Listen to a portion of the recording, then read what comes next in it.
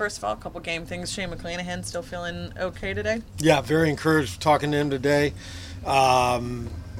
His exact words that if I had an inning for him in the bullpen, he would like to go pitch. So that makes me feel pretty good. And still confident we did the right thing with getting him out of the ball game, but totally expect him to be in line for his next start. And then Jalen Beeks on the IL. We talked to him, said it just kind of crept up, but he doesn't see it being a big issue past the IL. Yeah, I hope not. He's managed it since the first time that he went on.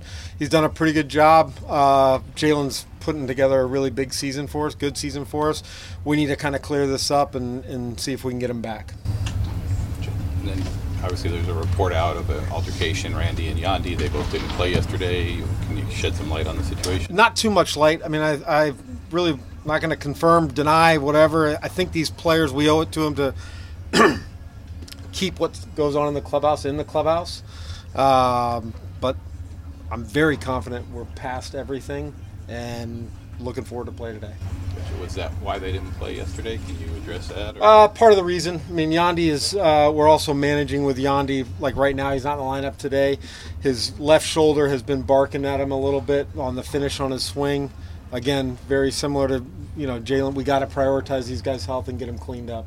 Gotcha. One last thing on that. Was Randy in the bullpen? Was that his choice? Were you okay with him watching the game from the bullpen yesterday? Or I didn't know he was in the bullpen, but I could care less where he was. Were you going to use him for an inning? Was that a possibility? No. If he needs to, if I would need him to hit, I'm sure he would have ran down pretty quick.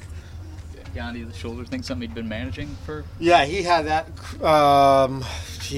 It was a while ago where he missed some time, a couple games back to back, and this is kind of the similar thing. It's just that finish.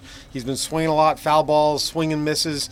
It grabs him kind of on the back. Good thing it's his left shoulder, not his right shoulder, so it doesn't affect throwing. But the last time we kind of treated it and gave him a couple days off, and he took some time off swinging, so he was okay.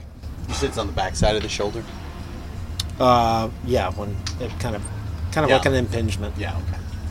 Dustin Knight, interesting time to get called up probably. For Yeah. not on the roster especially. Yeah, excited to see him. He's come up and done some good things. He came up in Toronto, I think, in our first long series that we had there. Threw strikes. We're confident he can throw strikes, get his cutter going, get his changeup, and contribute in whatever way possible. Hope the Beeks could come back and get an outing before the end of the season. That would be ideal. Yeah, I mean, we're obviously running out of time, but I think he's eligible somewhere 3rd, 4th, or 5th in that time frame. Boston. Yeah. And you mentioned Shane next up. Would we assume that's still on Sunday, or would you use the off day and push him back? No, as of right now, he's pitching Sunday. Okay. Yeah. And then Glass now all still set for Friday. 23rd. Yep. Is that Friday? It is Friday. Yes.